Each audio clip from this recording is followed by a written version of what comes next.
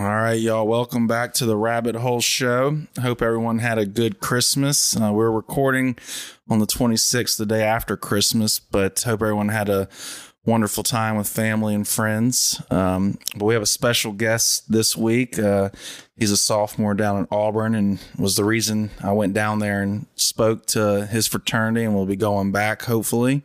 But I want to just welcome Jack Hilton onto the show and let y'all hear his story and just our conversation. So welcome. Well, thank you, Charles. I'm excited to be on here. Excited to be here with you. And when he came down, when was that? 2 months ago, around there? I think it was like October, beginning of October. Beginning of October. That's right.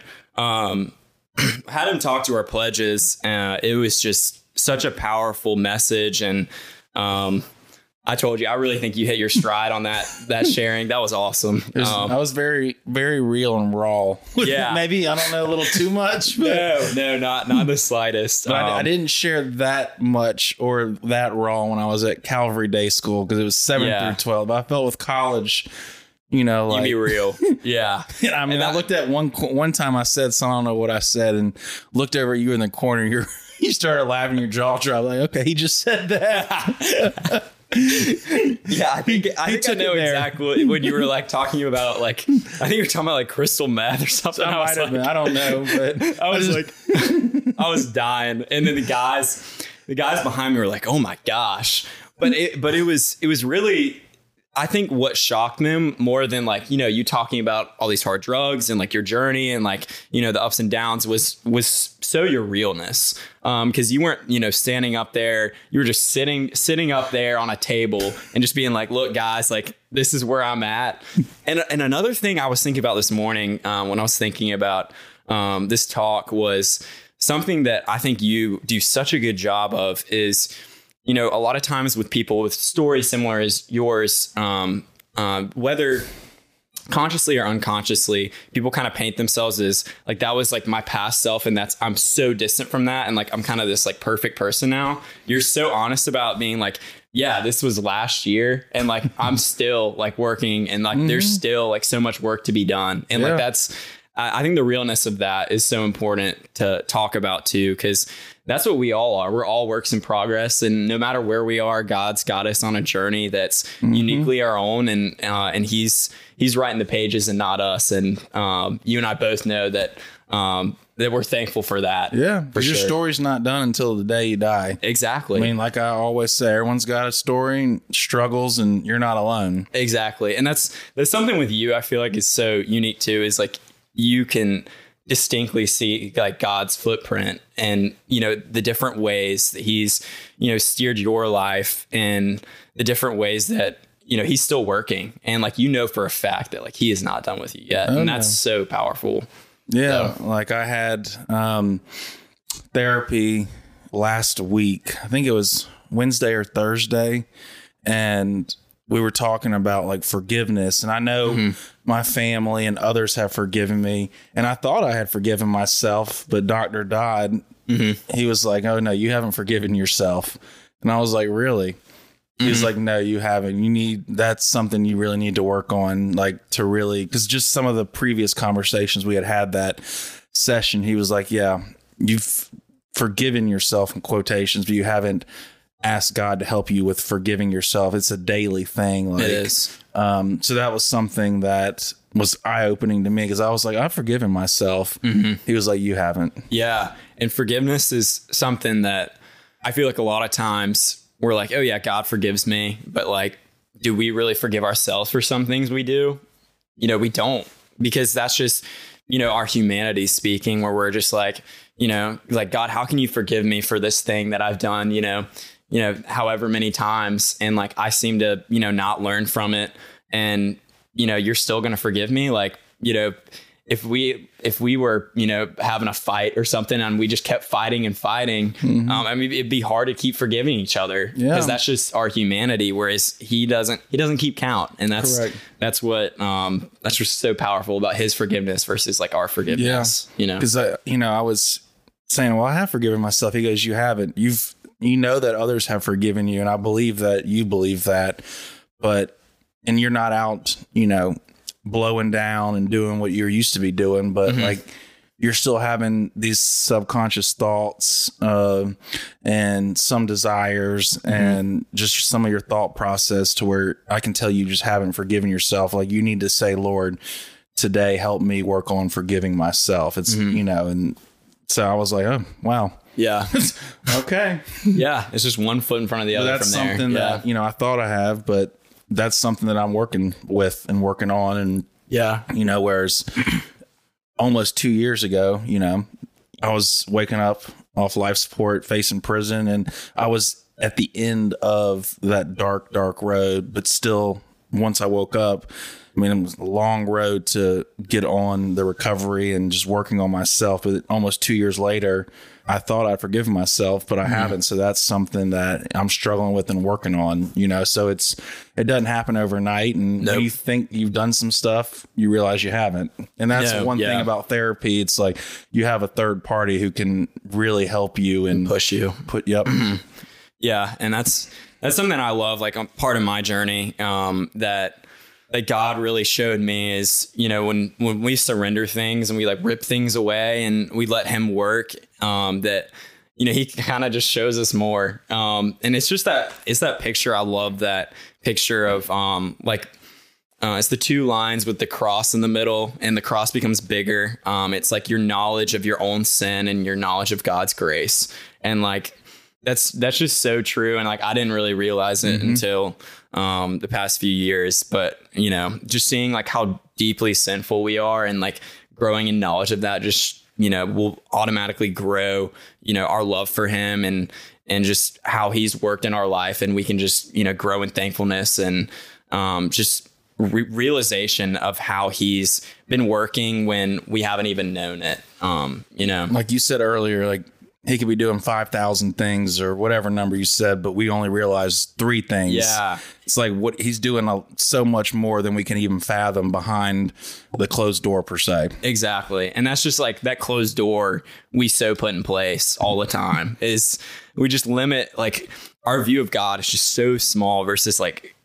everything he's doing. And that's something I'm convicted of all the time because, I'll definitely go into a quiet time and be like, oh yeah, like I'm going to have this 15 minutes of silence and I'm going to let God talk to me in this 15 minutes. And he's going to definitely talk to me in this 15 minutes. And like you're I'm telling like laughing, God, talking about it because it's the dumbest thing ever. You're like, God, you will talk to me now. You will talk to me now. Like it's your turn. I've had a turn for the past, 23 and however many hours. Now it's your turn. Quiet time. It's God's quiet time. So exactly. God, you speak to me. Exactly. And it's just the dumbest thing ever, hearing it out loud. And just, I don't know, learning how to, put no restraints on your relationship with him and like put no restraints on how he can speak to you and, how he can, touch your life it's such a hard thing to do because, I'm so a person that's like, I want to do this now, then I'm going to do that. And then that. But God's like, no, just let me take the reins. And that's the hardest thing to do when you're a control person and you want to be in control. So, that's what it was for me. On the opposite end, I wanted to, be wealthy, be known for all this stuff, but it wasn't anything that the Lord had for my life. And then I try and do it all by myself. And we all know how that ended up. Like, thankful that happened, you know, because I wouldn't be who I am today. But it's like, that's not what the Lord, that's not what the Lord intended. If I had let him take the reins the full time, I wouldn't have had to go through that maybe. Yeah. But he allowed me to, which is a blessing to me still, because I learned a lot of lessons. Yeah. And now I'm able to give back and share my story like I did down at Auburn and Calvary Day and a few other places and hopefully more. But yeah, so I've known your family for, I guess, my whole life, maybe, because y'all lived in Mountain Brook where my parents live and I grew up. You got 2 older sisters who are in theater. They're twins. The twins. Yes.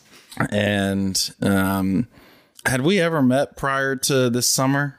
Like, it's like actually met, not in passing, or? I don't think so. I see. I've known about you for such a long time. That's part of the story I want you to tell. Yeah, because I mean, we've been praying for Charles for a while, but I've known about you, and I've known parts of your story. I just never got to hear the full thing till this summer.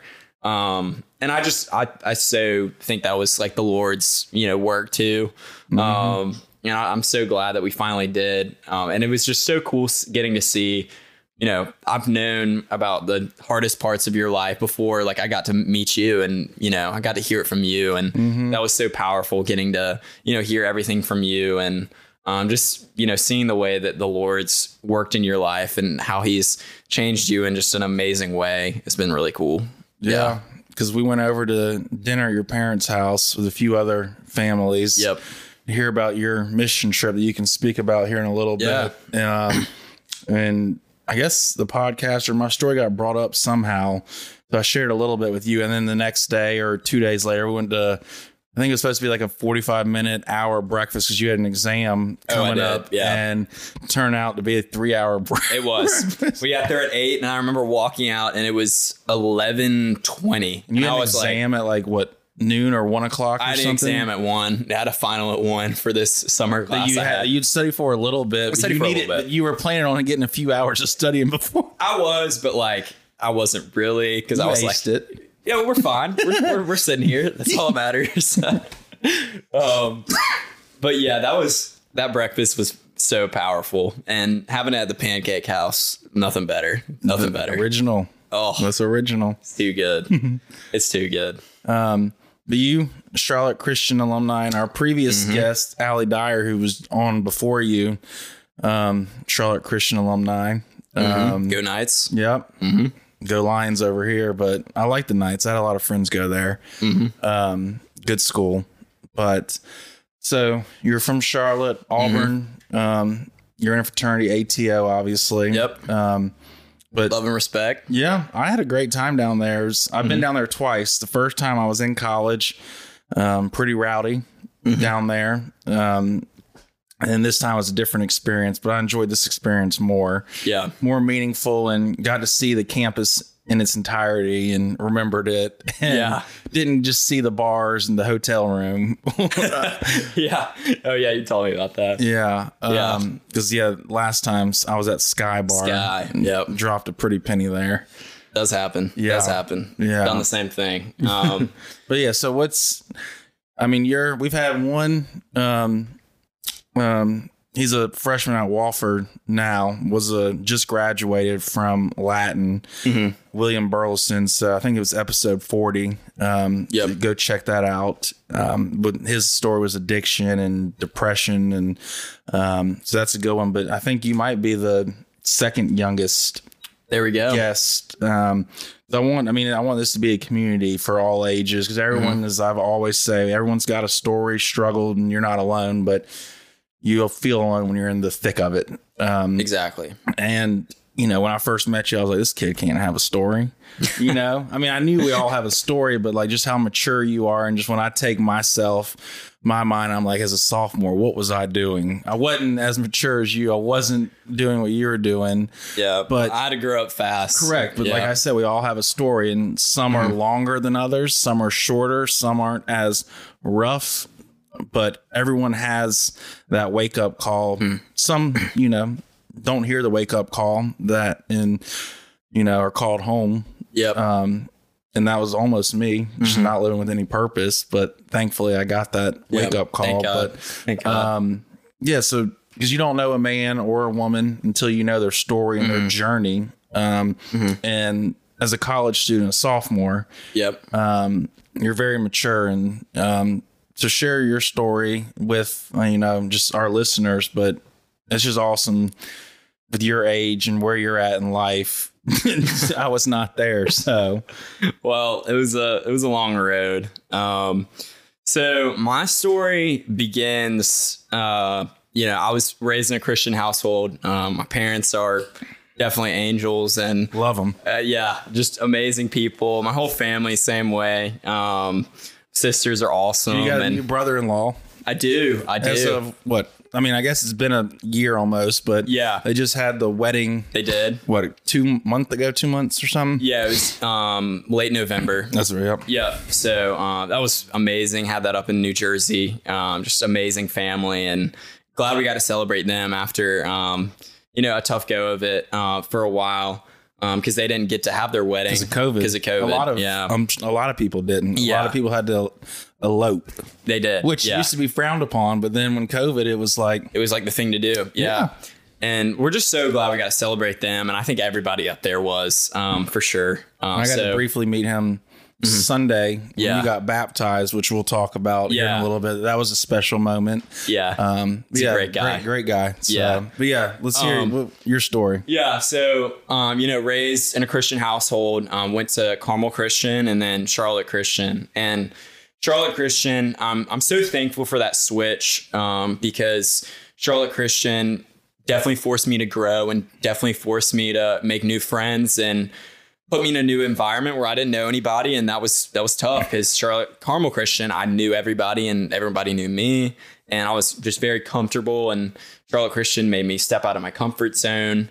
And then definitely the Bible department at Charlotte Christian, I can't speak more about. They're just loaded with, amazing teachers and amazing guys that really poured into me. And I mean, I knew pretty much everything you needed to know about the Bible and the Lord. And so I think my faith was about as head knowledge as you can get at that point. If you ask me, who Jesus was, I'd give you the long answer of the Trinity and like how the Trinity interacts and all the different creeds and stuff. But like, as far as like a relationship and true, like, knowing of Jesus, I didn't have that. I didn't.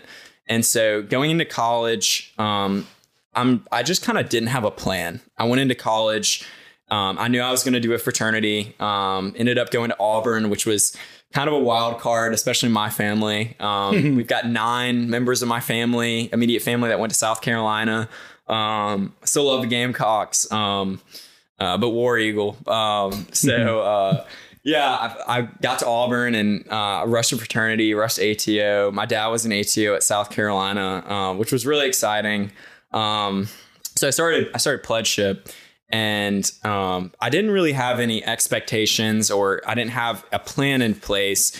When certain things were offered to me or certain decisions I needed to make were put in front of me, I didn't really have a plan in place on what decisions I would make and, why I would make those decisions. So basically my value system was not clear and wasn't set in place. When alcohol was offered, I was like, let's do this. Like, we're in college now, like I'm in a fraternity, like, let's do it. And I'm just the kind of person, when I do something, I go all in on it. So like there were a few times, especially first semester freshman year, that, I drank and I went all in on drinking too. First semester in pledgeship was just a time where I was at a crossroads in my life. I got to a point where, I didn't have my parents pulling me to church every weekend. I didn't have people pulling me to youth group, pulling me to these different, spiritual things I could do. And I was just at a point where I really realized, I didn't think about this before college, that my faith was my family's faith. My faith was my parents' faith.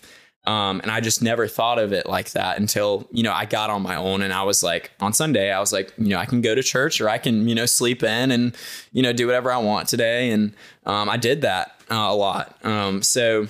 But I got out of pledgeship, and I remember really being at a crossroads there, and I really felt the Lord just like pulling on me and convicting me, and drinking for me was something that I was underage, and that was something that is very clear in the Bible, where it's following the law of the land, and unless it interact or just contradicts God's law. And that was a very clear law that was set in place for my own good. And I, was not following it. And a lot of times I was abusing it because I was getting really drunk. But I felt the Lord pulling on me with that, and just pulling and pulling and pulling. And I just didn't care, to be honest. I was just like, I'm going to do my own thing. And I was, I'd made this image of myself in college and put myself into this mold that I felt like I needed to follow. I felt like I needed to be this person that I'd created for myself. But God knew, and, the Holy Spirit, knew that this was not me. It wasn't me, and knew that I needed to change. And I knew it deep down. I just was just pushing it down. I just kept pushing it down. It's fun. Yeah. Oh yeah. It's so much fun. And, and then the lie that the devil tells you is like, if you stop drinking, like, you're not gonna have any fun in college. Like, it's going to be terrible, and you're just going to be standing around and not having fun and, whatever. But I remember, it kind of came to a head at, we had this party at the house, and I just had way too much to drink. And I ended up blacking out. One of my buddies had to carry me back to his place, and I had to sleep on his couch. And then I had breakfast with my dad the next morning. And wasn't it early too? It was at like 8 a.m. And you didn't set an alarm. I didn't set an alarm. I somehow woke up, and I walked back to my apartment. He picked me up, and I've never been that guilt ridden in my life. And it was the worst. And I remember sitting at that breakfast, and I just felt like a part of me had just like a switch had been flipped. And, like, I kind of just had enough with that life. And I just was like, you know what? Like, this is it for me. So I called one of my buddies, Harrison Floyd, who, Harrison is, such a great guy. He was the vice president of ATO last year. And, he's from Charlotte, went to Carmel Christian, just stand-up guys you can find. He's been pouring into me for a while. And I called Harrison. I was like, Harrison, like, I think I need to, give this over to the Lord. And Harrison was like, all right. So we went to Moe's Barbecue. And, good spot. Oh yeah. Right. Downtown Auburn.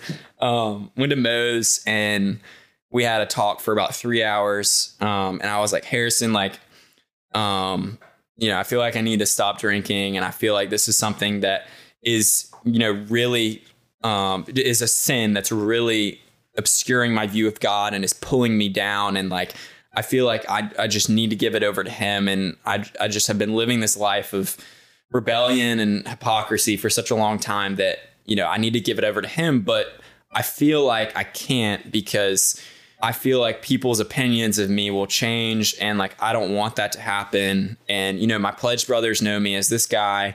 And I don't want that to change because, I'm an out of state guy, and most of them knew each other. And, I wanted them to like me, and that was just, kind of a peer pressure thing, but also like I was making that decision, and I wanted to drink. And so Harrison was like, look, Jack, I'll never forget this. And I'll always remember him saying this, because this was so good and exactly what I needed to hear. It was like a pivotal point. It was for you. It so was. And this was so the Holy Spirit speaking through him, looking back. And he's like, look, Jack, for the rest of your life, in the business setting, whatever setting, even the church setting, you're going to have opinions thrown at you about yourself, and you're going to have people share what they think about you. And, you can, listen to that, you cannot. But, what I've learned is that there's only one opinion that matters, and there's only one opinion that you need to build your life on. And that's the Lord's. And I was just kind of like in shell shock after that. And I was like, dang, like I've been living for the people. Yeah. 100% a people pleaser. So, I mean, after that, I did stop, and, there's no doubt where like that happened. And, I remember the first date party after that, I was going to it. I think it was like some Christmas cocktail, like a sorority Christmas cocktail. And I went to it, and I fully expected it to be the worst date party I'd ever had in my life, because you're going dry. Yeah. I was like, man, like, I'm not going to drink at this. Like my date was going to drink, and I, was like, dang, this is going to be terrible. Like, I'm just going to be, sober and standing in a corner, and people are going to be like, why aren't you drinking? And I'm going to be like, living for the Lord. Yeah.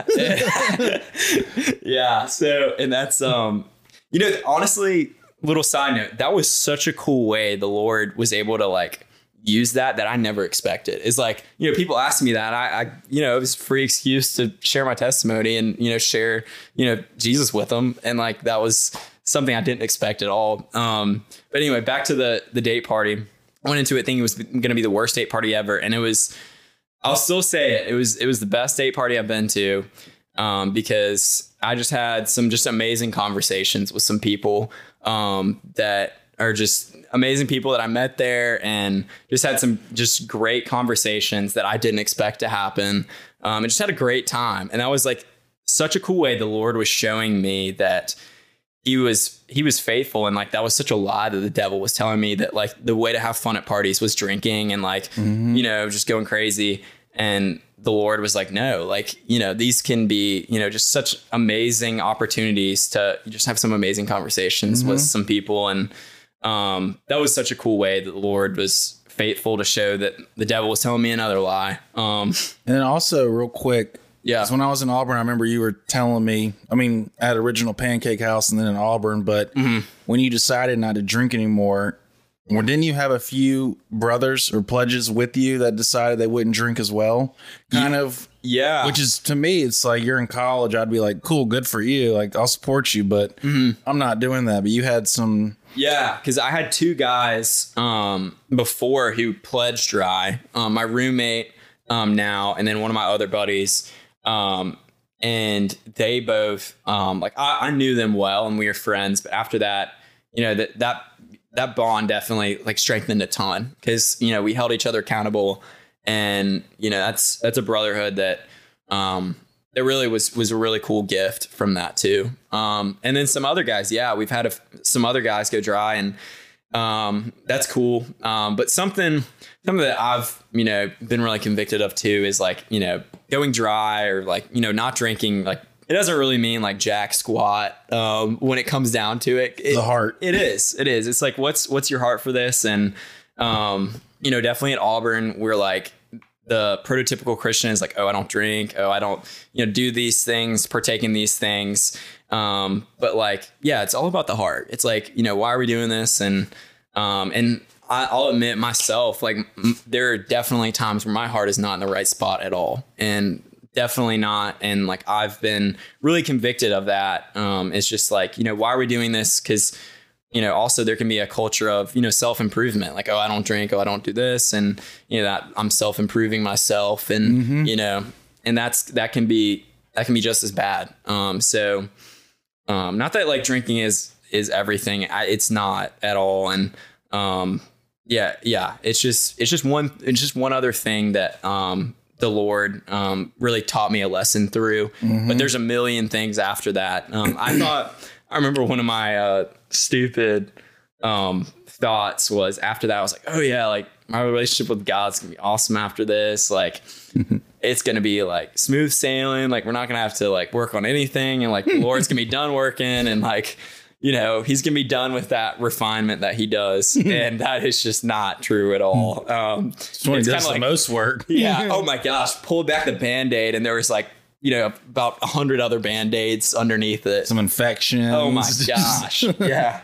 And it's just, and then that's what made me realize that like that whole like thought of like smooth sailing in your faith, like isn't real. And like, the Lord's always refining us. He's always sanctifying us. And like, having him work and being uncomfortable and, seeing him work is just like the beauty of it. And that's how he, loves us. That's another way he loves us, is showing us that, we're in the wrong, and, he loves us enough to tell us no a lot of times. And that's something that's, hard to work through. But like, honestly, some of the biggest, lessons I've learned in my life was, through like getting told no. An example is college for me. Like, I really wanted to go to UNC. UNC was my dream school.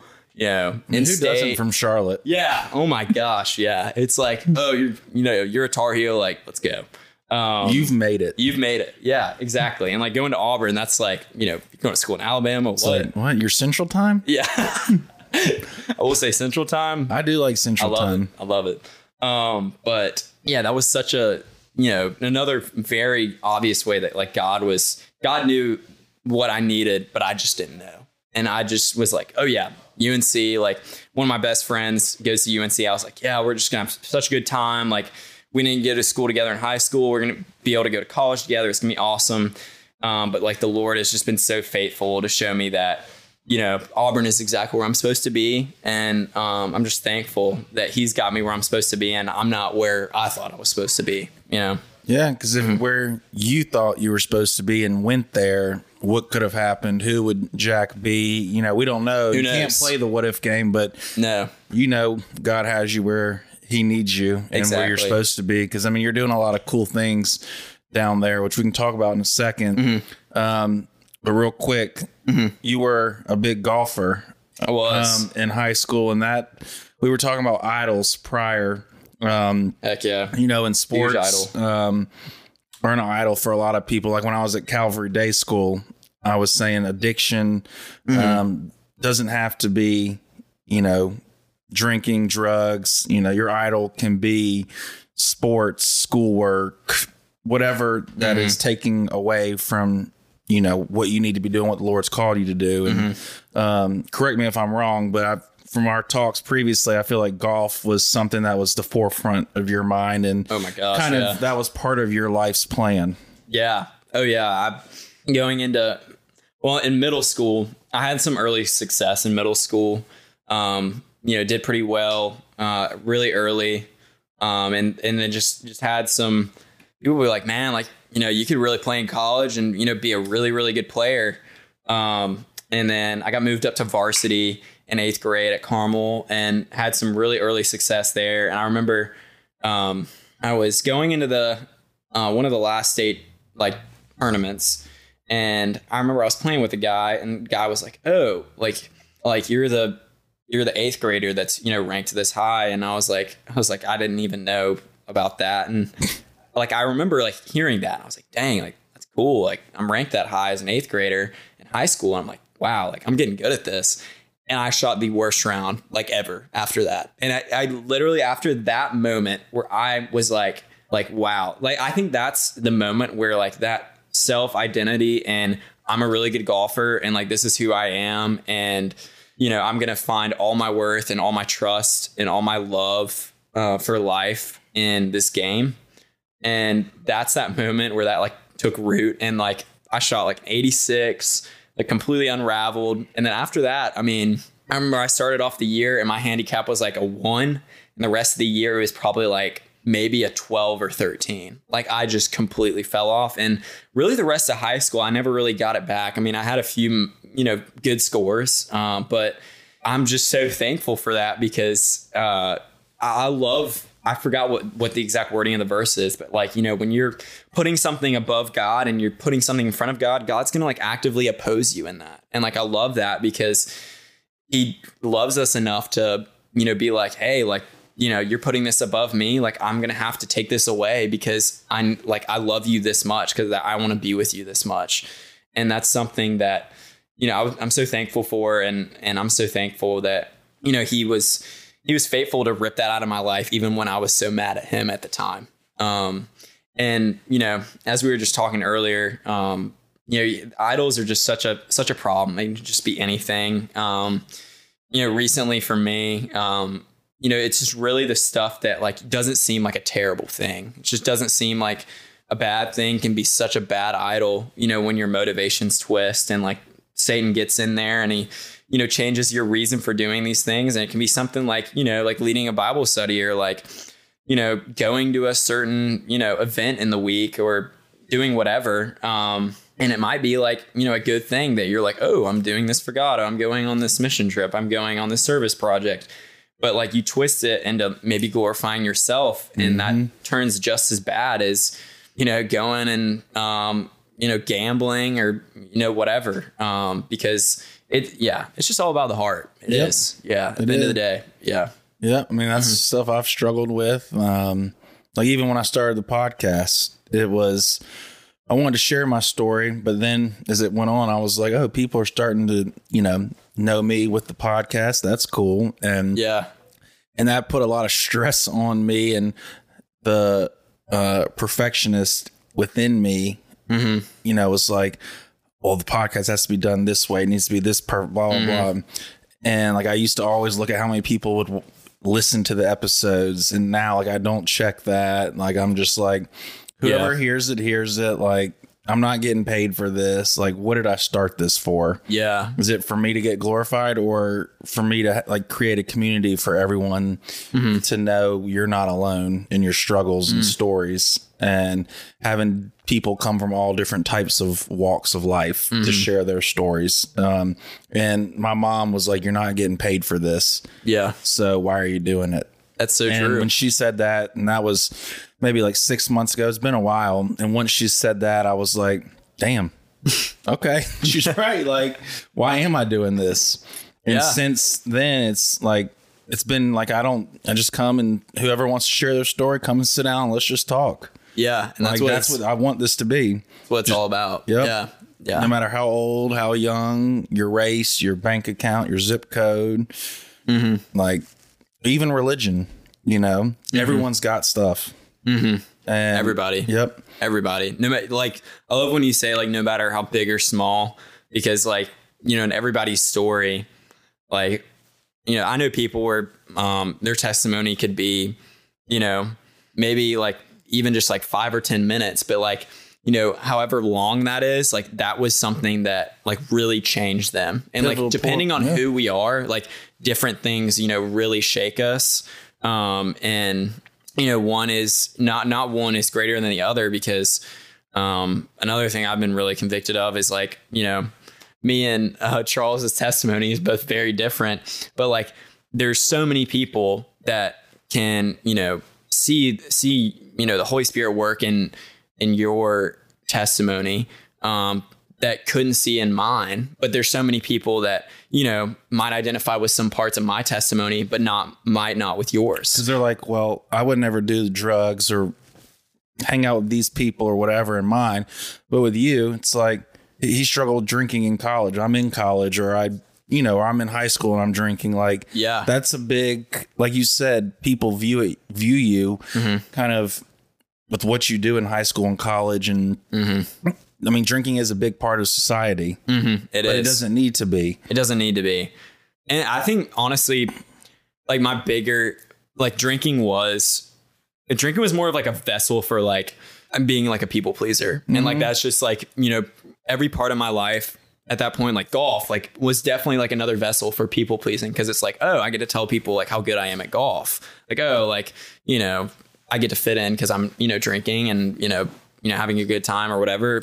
But, you know, there's a root to everything. And, yeah, just like you said, like there's so many people that, you know, find parts of your story that they get to identify with and parts of my story that they get to identify with. And that's just like kind of beautiful to see. Like, that's kind of like the representation of like the body of Christ, and like just how each of us, you know, is meant for something different and can speak to different people. And like the Holy Spirit, you know, through our stories can, you know, touch the hearts of people that, you know, may not be in the body yet, but it's just like, I love the thought of like, or it's a verse, where like, you know, if we had, you know, 1,000 eyeballs, like we wouldn't be able to, you know, touch something, or, you know, the hand doesn't need to get envious of the head or the foot. You know, we're all meant and we're all, you know, created in a unique way, and, you know, not every story is the same. And that's like the beauty of it. That's the beauty of it. Yeah. And like my dad, Land, with your stories, very similar, like drinking high school, and back then drinking age was 18. When he went to Chapel Hill. So, you know, he hit the lotto that everyone wanted. No, but he was in a fraternity, and he had a older brother who kind of poured into him like Harrison did to you. And, you know, thank God for those guys who are willing to kind of live bold for God. You know, where would we be without those guys? That's so true. But poured into my dad, and my dad used to take a 6-pack of Coke to Coca-Cola, not not the Coke I used to do, but to fraternity parties, and was able to kind of be a witness that way, like you were saying. And I mean, that's almost not bigger than my story, but that's unique. And, you know, like everyone's story is different. Exactly. And it's about reaching the people of, you know, who are lost or stranded or wondering. And, you know, like you were saying, like you didn't know me until this summer, but you knew me, like just, and have been praying for me, kind of that, you know, that one sheep out of the 99 who was kind of lost. And I think even at Auburn, you mentioned, you're like, I've known him, but met him this summer, but been praying for him for a long time, and just how neat it was for me to be standing there. And to me, I was like, wow, like that's special. Yeah, that is. And, you know, I love that story with, you know, your Mr. Height, your dad, because I've known him longer than I've known Charles, and he's poured into me a ton. I love his story as well with that. And, you know, it's just something with drinking that, you know, just came to my head, that I remember, I forgot who told me this, but like, you know, drinking is just another one of those gifts that, you know, the Lord gives us that like we just, you know, pervert. It's just like, I love this example. It's just like prescription meds. Like prescription meds are like, can be such a good. It can be such a good thing, that there can be so much good from, but we just, you know, use them in the wrong way a lot of times and can pervert them and, you know, use them for bad and to our own detriment. And, you know, but at the end of the day, you know, drinking is still like a gift from God. Like, you know, I turned 21 a few weeks ago, and I'll have an occasional drink, because, you know, I was reading the other day where Jesus turned, I don't know how many gallons of water into wine, but you know, it was Jesus during the wedding. Yeah, that wedding. That was his first miracle. Yeah. I mean, it wasn't like some cheap wine either. Like he turned it into some nice, probably the best wine of all time, honestly. But yeah.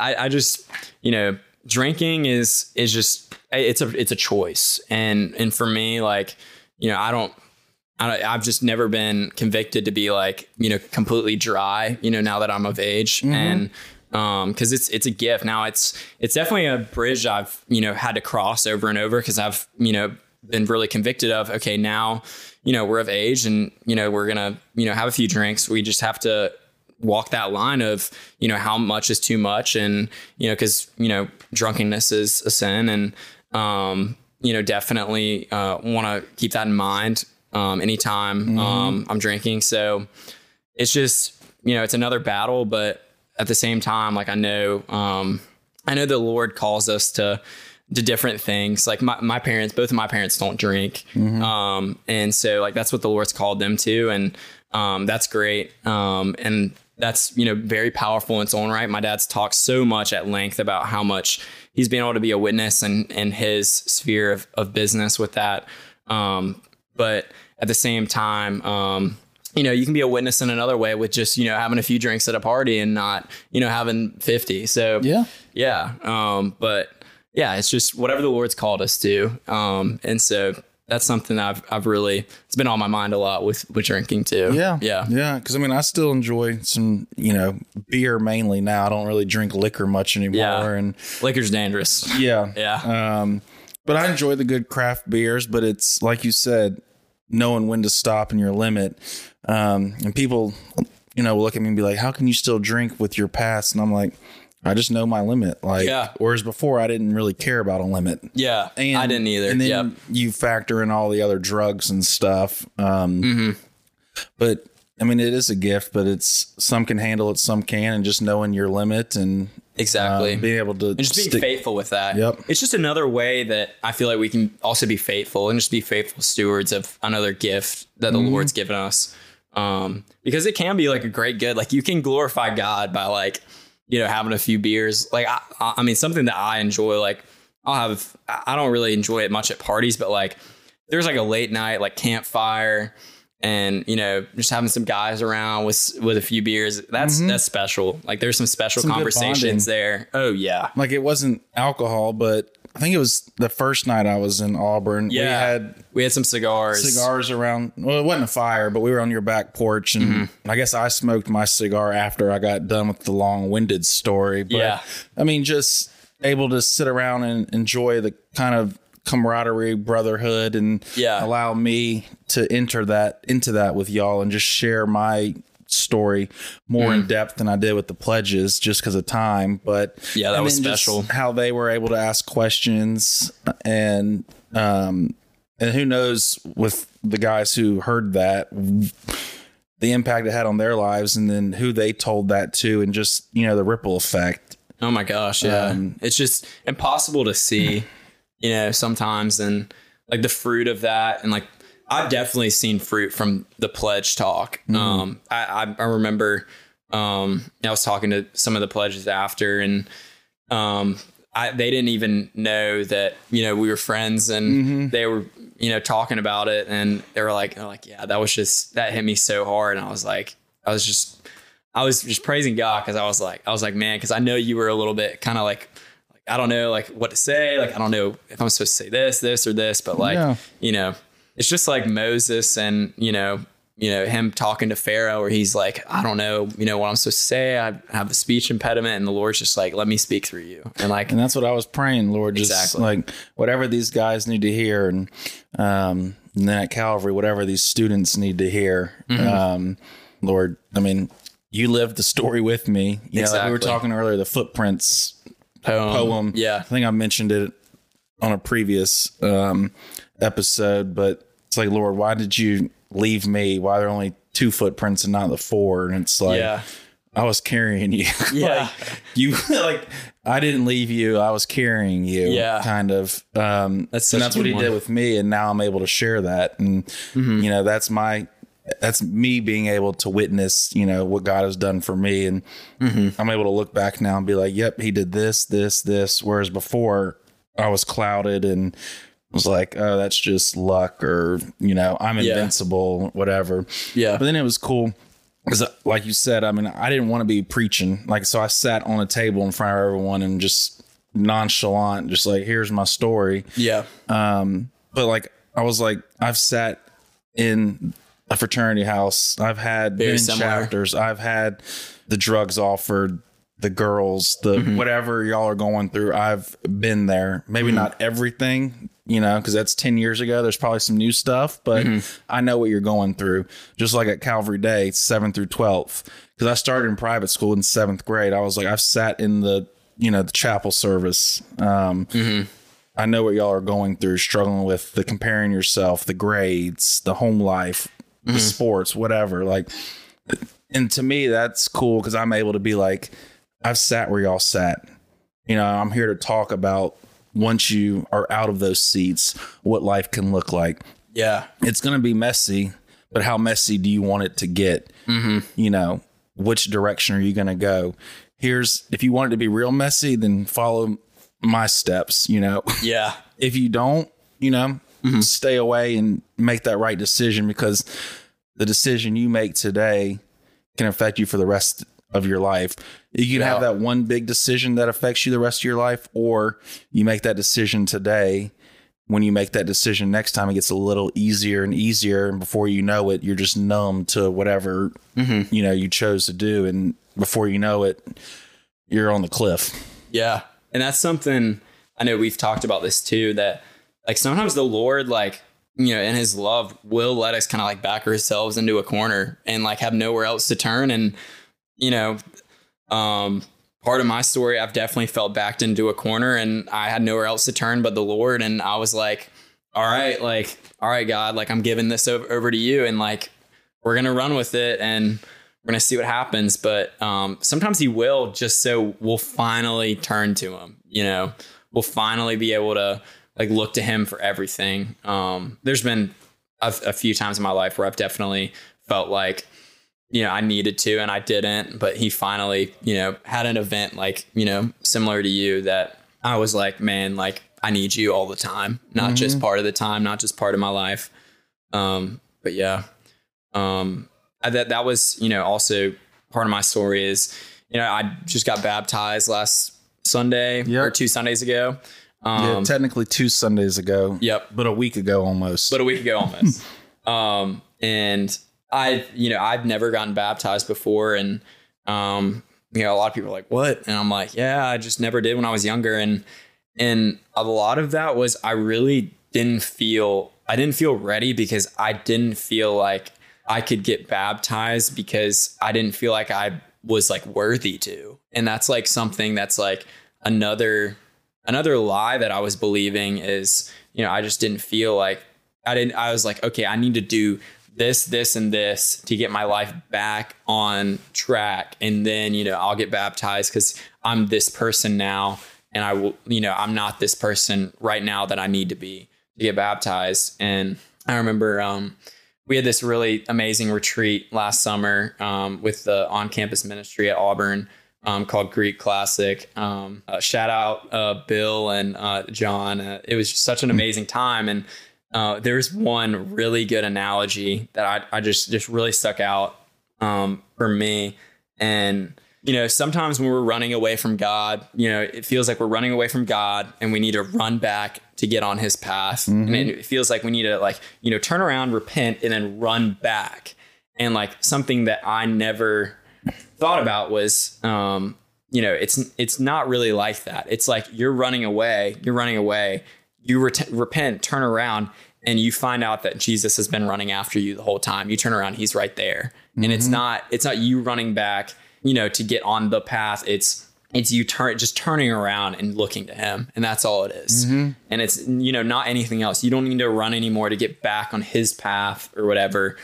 It's just turning around and looking to him. And that's just something that, for such a long time, like when I was thinking about getting baptized, I felt like I needed to like get back on his path. I need to do this. I need to cut this out of my life, but I just couldn't. And, finally this year I was just like, I just felt the call. I remember, going through the word, and I kept like verses about baptism just kept sticking out. And I was like, yeah, it's time. So that was special. I'm so glad that you got to be there too. It was very special just to have gotten to know you, like the true you, starting this summer, and then go down and hang out with you at Auburn, get to know your buddies and speak to your pledges, and then continue our relationship, and even be able to go back and future down to Auburn and just continue sharing my story and bringing some other guys down. And even bringing down Mr. Shannon. I saw them Christmas Eve, and she was mentioning Katie was, about Hugh coming down with me, and even Will Moody, who's been a previous guest, talking about his story with, getting pregnant, or not him, but the girl out of wedlock, and just how that ended up, something so devastating, and just out of culture, almost kind of not married, and how that shaped him and his relationship to God. But just going down and just pouring into the pledges and being able to speak at the other fraternities this time. It's cool. But so you got a book here. Yeah. That we talked a little bit about before. Talk to us about that book and just kind of what it means to you. And you shared a few things prior that I think were really beneficial and to your story, my story, and just anyone who's listening. Yeah. So this is a book I really recommend. I just read it, giving it to Charles to read. It's called Gentle and Lowly. It's by Dane Ortland. And I've really enjoyed it. There's just so much truth in it. And that just a few lines in it just really spoke to me. And I don't know, I brought it today, and I didn't really expect to bring it, but it was out on my table by my bed, and I was like, you know what, I'm gonna bring it over there. There's a reason why I want to, and I did. And there's just so much truth in it. It's about so the cover says gentle and lowly, the heart of Christ for sinners and sufferers. And it's really about just Christ's heart for us and the way that we have kind of twisted our view of his heart toward us. in our, perceptions and our humanity, and the way that we love, is very different different than the way he loves, and the way that we've kind of projected the way we love onto the way he loves us, it's just so powerful in ripping down those like barriers from our eyes. I forgot to read this to you, but this is another really good line that we were talking about, forgiving yourself is, whatsoever Christ is freed from, I'm freed from it. It can hurt me no more than it can hurt him now in heaven. So, whatever we've done, whatever you've done, whatever I've done, it's got nothing on him. He's paid the ultimate price. And, anytime we're not forgiving, ourselves for something that we've done, it's, saying that our sin is greater than his sacrifice. And that's just not true. Yeah, it's complete BS. Yep. And so I'll read that other passage. But this one really hit hard. Cause I've definitely felt this way. Maybe you've been deeply mistreated, misunderstood, betrayed by the one person you should have been able to trust, abandoned, taken advantage of. Perhaps you carry a pain that will never heal till you are dead. If my life is any evidence of the mercy of God in Christ, you might think, I'm not impressed. To you, I say, the evidence of Christ's mercy toward you is not your life. The evidence of his mercy toward you is his, mistreated, misunderstood, betrayed, abandoned, eternally in your place.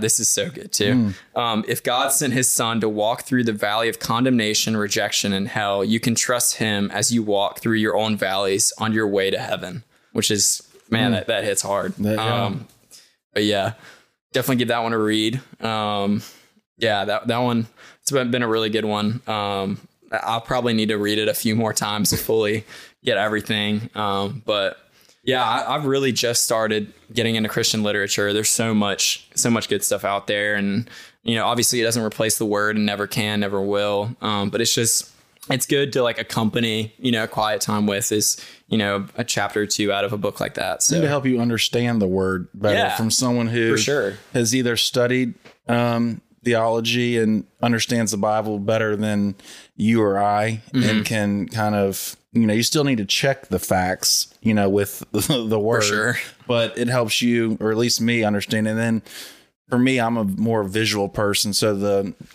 series, The Chosen, has been good for me, that I'm able to like watch it, and it helps me understand just the word better. And because I can read something and it's like, what did I just read? Because the ADD, and and then I'll read it like 10 times and I'm like, I don't know what I just read.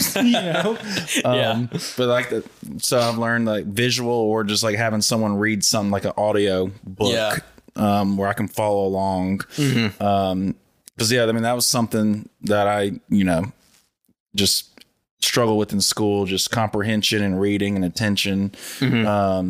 But ever since I was locked up last year, like reading is something that I've gotten more into, like books actually, rather than just short stories. I used to hate reading so much. Yeah. It's a good escape. It is such a good escape, and so much better than just scrolling through Instagram and, doing nothing. And, the highlight reels, I like to say. Yeah. No, for real. It's a problem. But yeah, I'm the same way. Like I have to have something like audio. I remember, I think I told you about this. I don't know if I did or not, but a really cool way that God like spoke to me one time through like audio is like worship songs. For me, until like this year, I never really liked it all. Like a worship part was, I was like, all right, I'm just waiting to sit down so I can listen to the message. Like, worship's whatever. But I remember like this year, it's really been speaking to me, and I always play a worship song when I'm, talking to God, or God time, whatever it might look like. But there was a really cool time where I was getting ready to go to Poland, and there's a verse in this song, Graves into Gardens by Elevation. And there's a line that's you turn mourning into dancing. And I remember I was reading the psalm that it's from, like while that verse came, and I was like, holy cow. Like, and you didn't plan that? No, not at all. And I literally, because I had my music just on shuffle, and I didn't know that was from a psalm. I honestly didn't. And then I remember I'd like highlight it. I was like, oh, that was really cool coincidence. And then I was such an idiot because I was about to go to Poland, and a place where there's so much suffering and so much just sadness all the time. And I wish I could go back and just recognize that and be able to, because that's such a unique way that God was like trying to prepare me for that. And I just was not listening. I'm so hard headed when it comes to him Better speaking late to me. than ever, though. Yeah. Because now I remember it was like a month later, and I was like, yeah, that was not a coincidence. Like what? Like that doesn't just happen. No.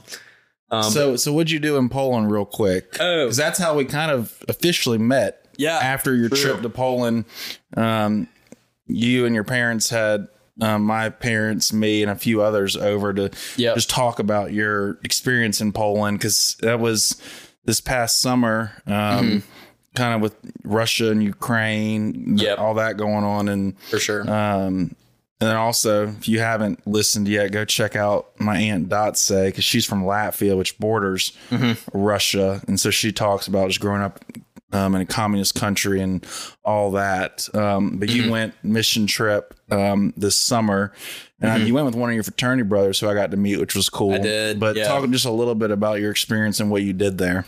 Yeah. It was a really, really powerful trip. I've never been on a trip like that was like a very serious mission trip. It was me, one of my good buddies in the fraternity, and we had like 3 senior pastors in the group. We had some paramedics. We had someone who spoke like 8 languages, and then it was 2 fraternity guys from Auburn. So we felt kind of out of place at first. But it was a really cool way that the Lord showed. It was a very diverse group, and it was a really cool way that the Lord showed that, all these people from different backgrounds and different nationalities coming together under one purpose. It was special. And we went there with Pastor Bill Smith. He was at Carmel for a while. Really cool guy. He was my golf coach. And that's actually like how that started. He was my golf coach, and he told me he was going. And I was like, sure, let's go. And I remember it was so funny because my buddy Jack, who I went with, I called him like 2 weeks before the trip. I was like, hey, you want to go to Poland on a mission trip? He's like, sure.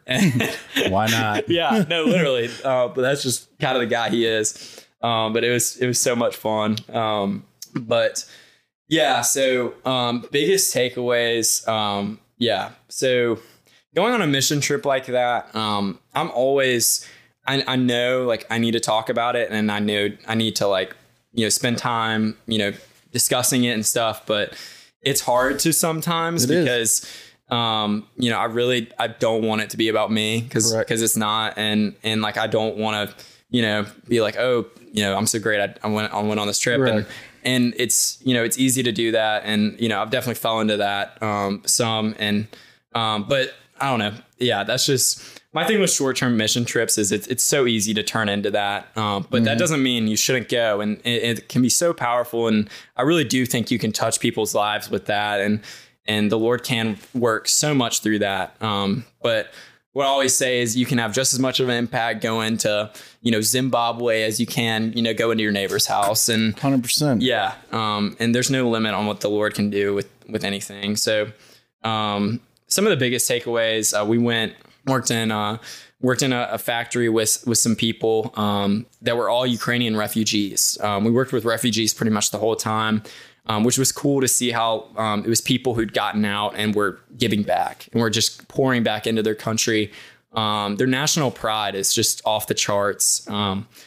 And they just honestly just want freedom. Like what I always say is just like, imagine if we never got Britain off our back, however long ago, and we just had them over us and they're tyrannical. That's how Ukraine feels, where they've always had this big, bear all over them, and they're not able to get it off their back, and they just want to have their own people and their own language and everything on their own. So they're very motivated, just amazing people, amazing faith, just so powerful in the way that they they pray like there's no tomorrow. Like, oh my gosh. Right now they don't know. Yeah, they don't know. And that's just it. And it's just with anything they turn to prayer. And that's something that we don't do in America that I wish we did more of. Yeah. It's powerful. It is. The power of prayer. It is. And it can't be underestimated. But besides that, we went to the Ukraine border, got to see all the people. Like, there's actually a lot of people going back into Ukraine now, trying to, find their homes and see what kind of shape their homes are in, and trying to find their family.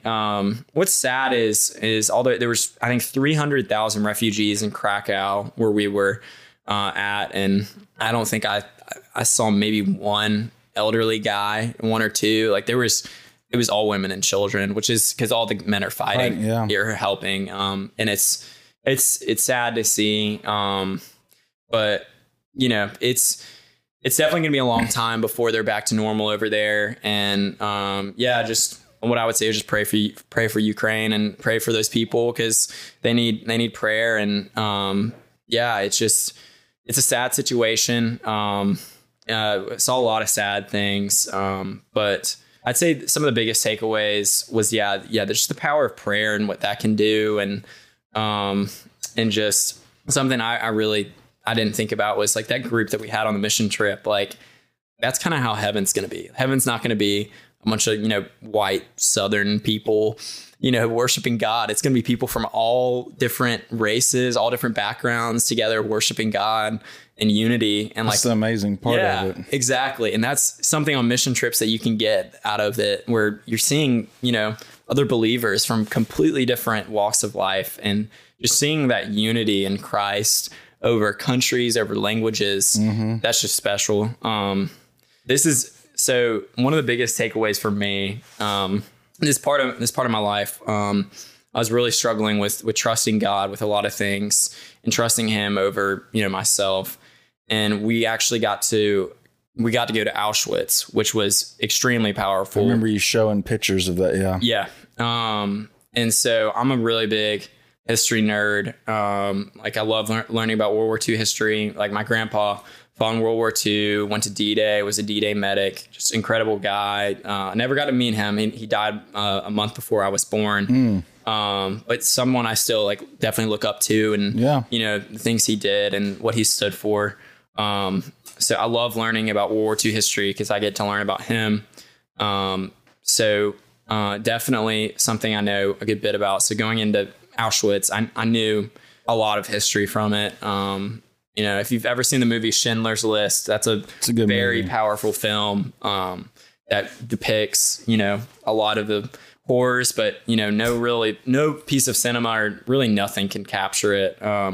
The weird thing about Auschwitz is, if anyone listening has been, I'm sure you'll agree, is it just doesn't seem like what you would expect. You'd expect it to be this horrifying, scary looking place, but it's not. It's, it honestly looks like, a retirement home. It's like all these buildings out in the middle of the Polish countryside. And Polish countryside is beautiful, beautiful land. And, it's just surrounded by all these farms, but you just have no idea just the evil. How many lives were lost? Oh my gosh. And, we got to see the gas chambers. They've been blown up now. There were some really powerful moments when we were standing beside the gas chambers, and, very surreal, I would imagine. Yeah. Yeah. Just like staring at a place, and just like a stretch of, there's 4 of them. And I think 1.1 million lives were lost in that one square mile. And just thinking about that, that's about the population in 2 years. That's about the population of Mecklenburg County. Yes, that many people. And that's actually a little more probably than the population here. Unbelievable. And it's just wow. And I remember our tour guide was Polish, and she said that this is true for every Polish family now, is every single Polish person who's lived in Poland for the past 100 years has someone in their family that was at Auschwitz, which is just nuts. And just the reach of that is just the ripple effect. Oh my gosh. Anything in life has a ripple effect. It can be good or bad. And yes. And I remember I just that all that hit really hard, and just like seeing the depths of evil that humanity's capable of. And I remember one of the guys on the trip, what'd you take away from that? And I was like, man, just like the evil that we're capable of, and how bad we can get sometimes. And he was like, this was so good. And this is exactly what I needed to hear at this time too, is he was like, what I got out of it was all those people going into the gas chambers. Did you notice that the tour guide said that they weren't screaming really? They were kind of resigned to their fate, and they knew where they were going. They knew they were going to die, and they were going to die a terrible death that they didn't deserve.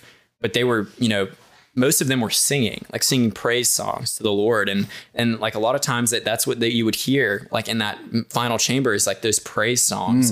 And he was just like, I was so convicted when I heard that, because, if those people trust God enough to, die a terrible death and to, suffer that kind of torture that they didn't deserve, and they trust God's plan enough to that, why can't I? Why is my faith not at that level? And I need to have that kind of faith where I'm, can go into a circumstance that doesn't make any sense to me, that is gonna, be so painful and, might, cause death.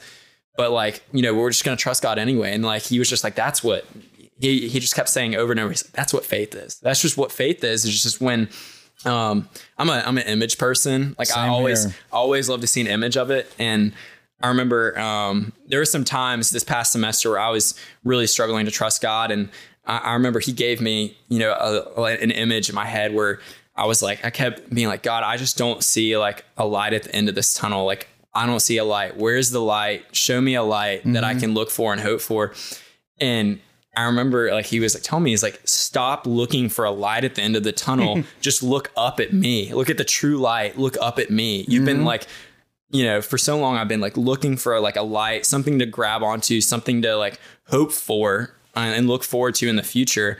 And that's what I've been storing my hope in and storing my trust in. And the Lord has just been like, hey, just look up at me, and trust me. Stop where you're at and look up. Yeah, you don't have to keep walking forward and finding that light. Just look up. Something, Harrison told us another good thing. We have prayer walk on Sunday nights with some guys in ATO, and that's been really powerful for such a long time. But I remember Harrison shared this, and he got this from somewhere. But the verse that's like, the Lord, or the word of the Lord is like a lamp unto our feet, and a light into our path.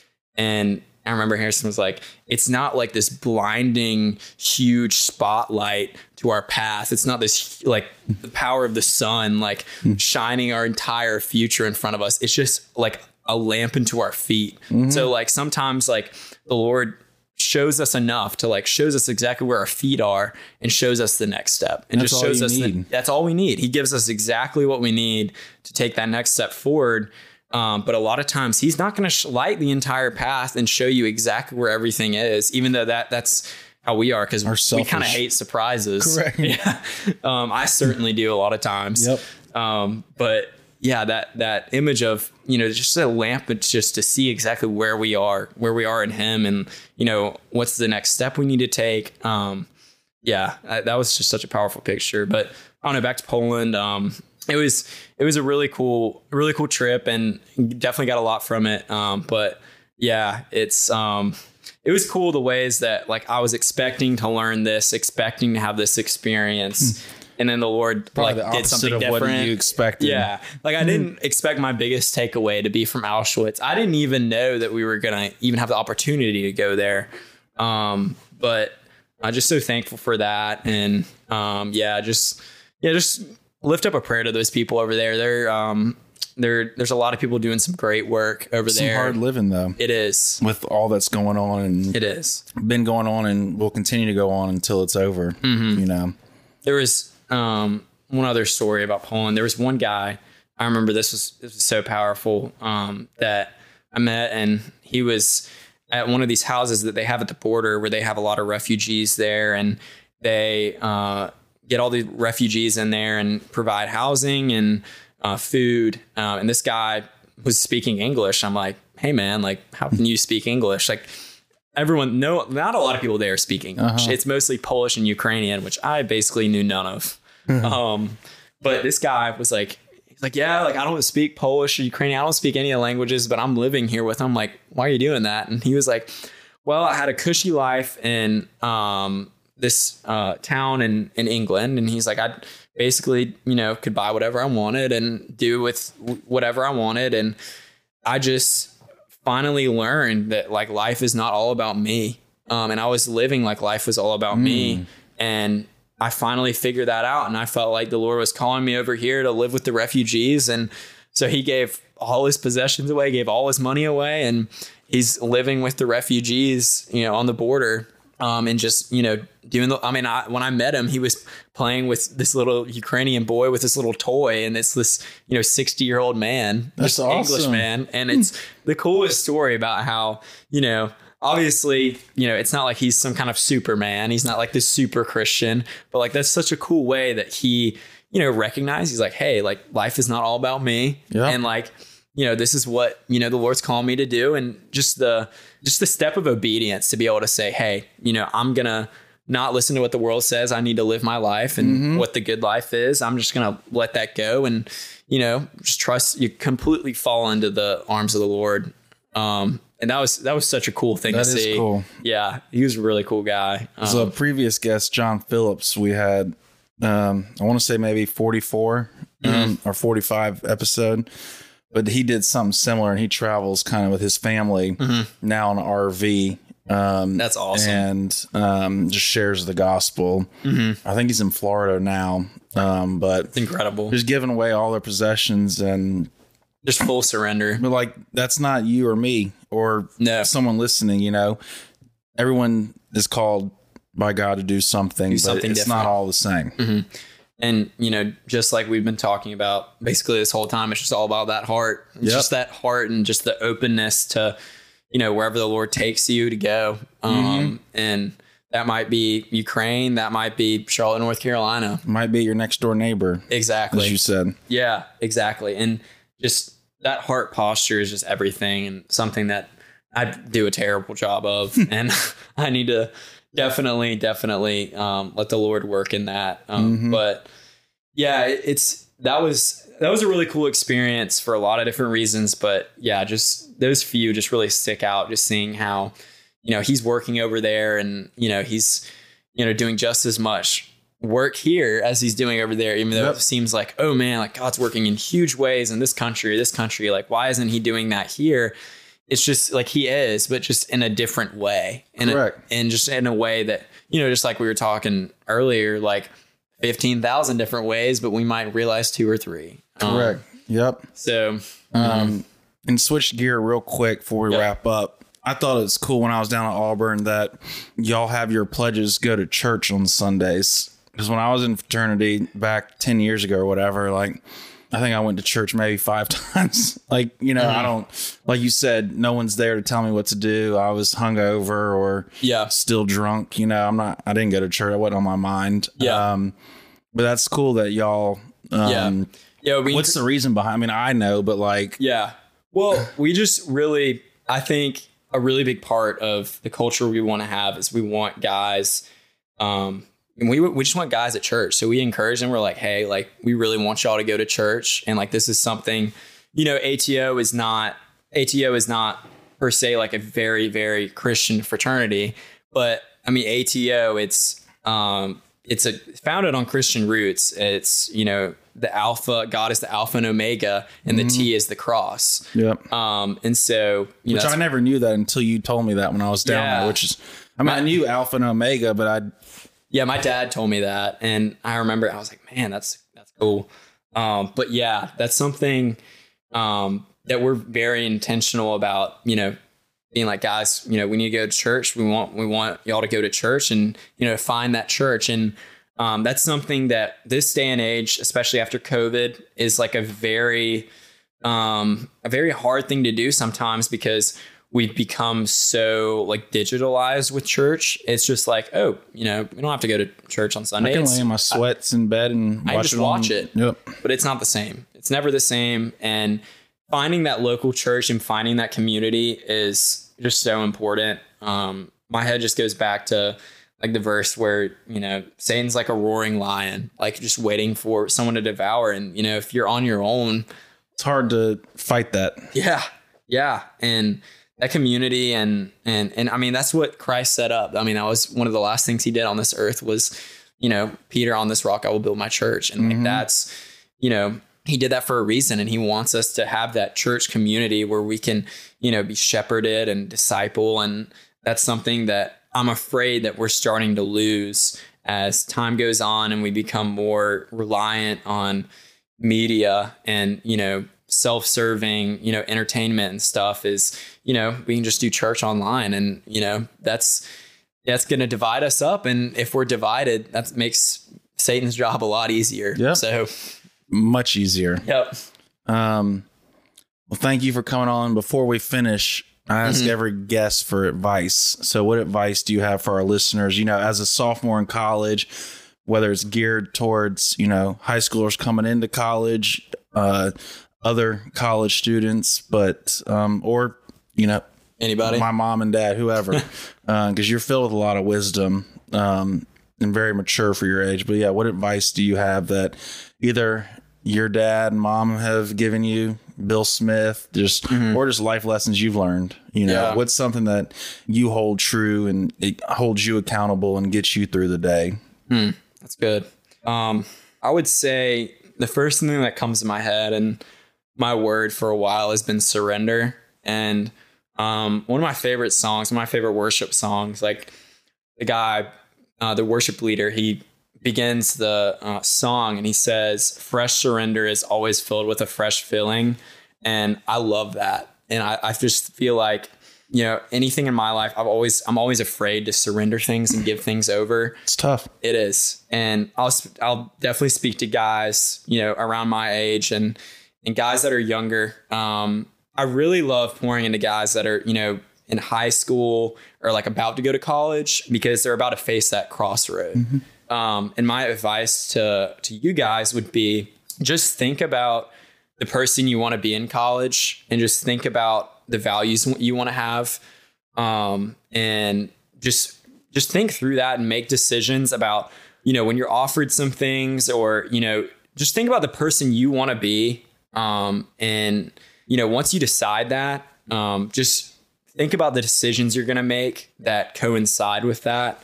But I would just encourage you, just surrender and surrendering everything. Surrender looks different for you, looks different for me, looks different for everybody.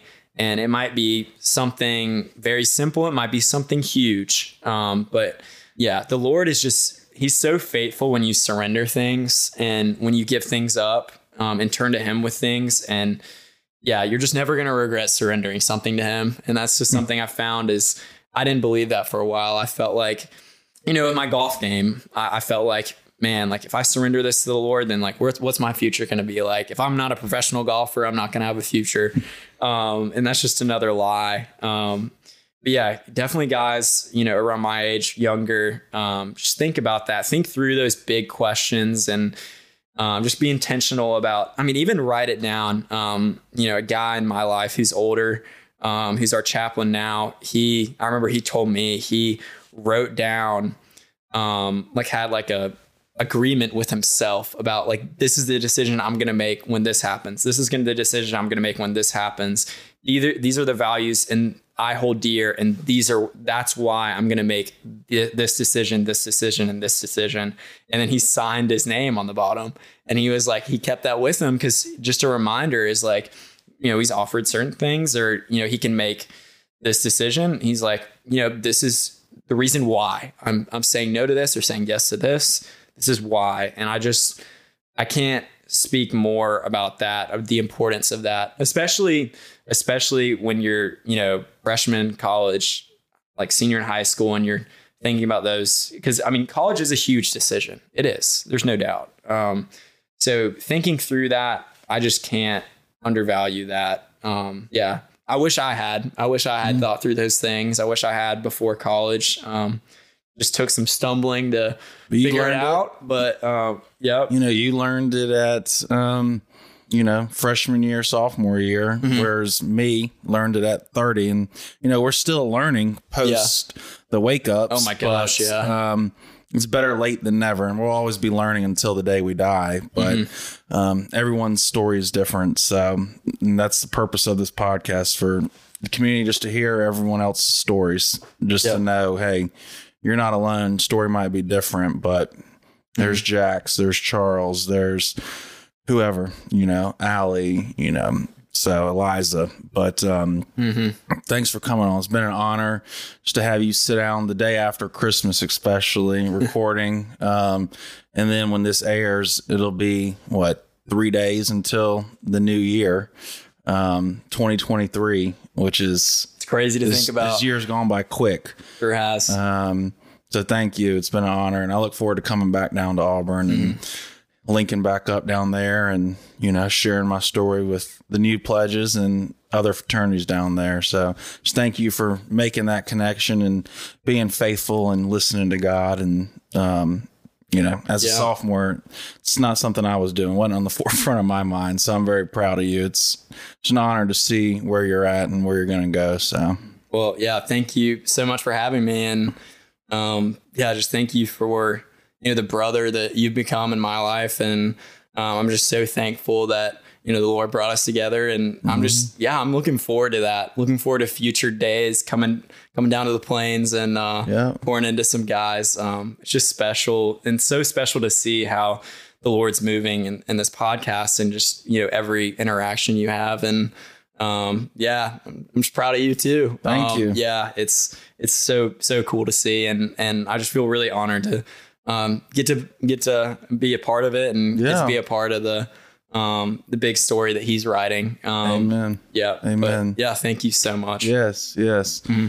Well, thank you all for tuning in to this episode with Jack. Feel free to give us a follow on Instagram, The Rabbit Hole Show, all underscores, and then follow and subscribe on whatever platform you listen. But if you have any questions, comments, want to share your story with me over coffee or on the show, shoot us an email, therabbitholeshow21@gmail.com, or on Instagram, or text, whatever you have. But thank y'all. Hope everyone had a great Christmas. I know it was tough for some people. So our thoughts and prayers are with you during this season.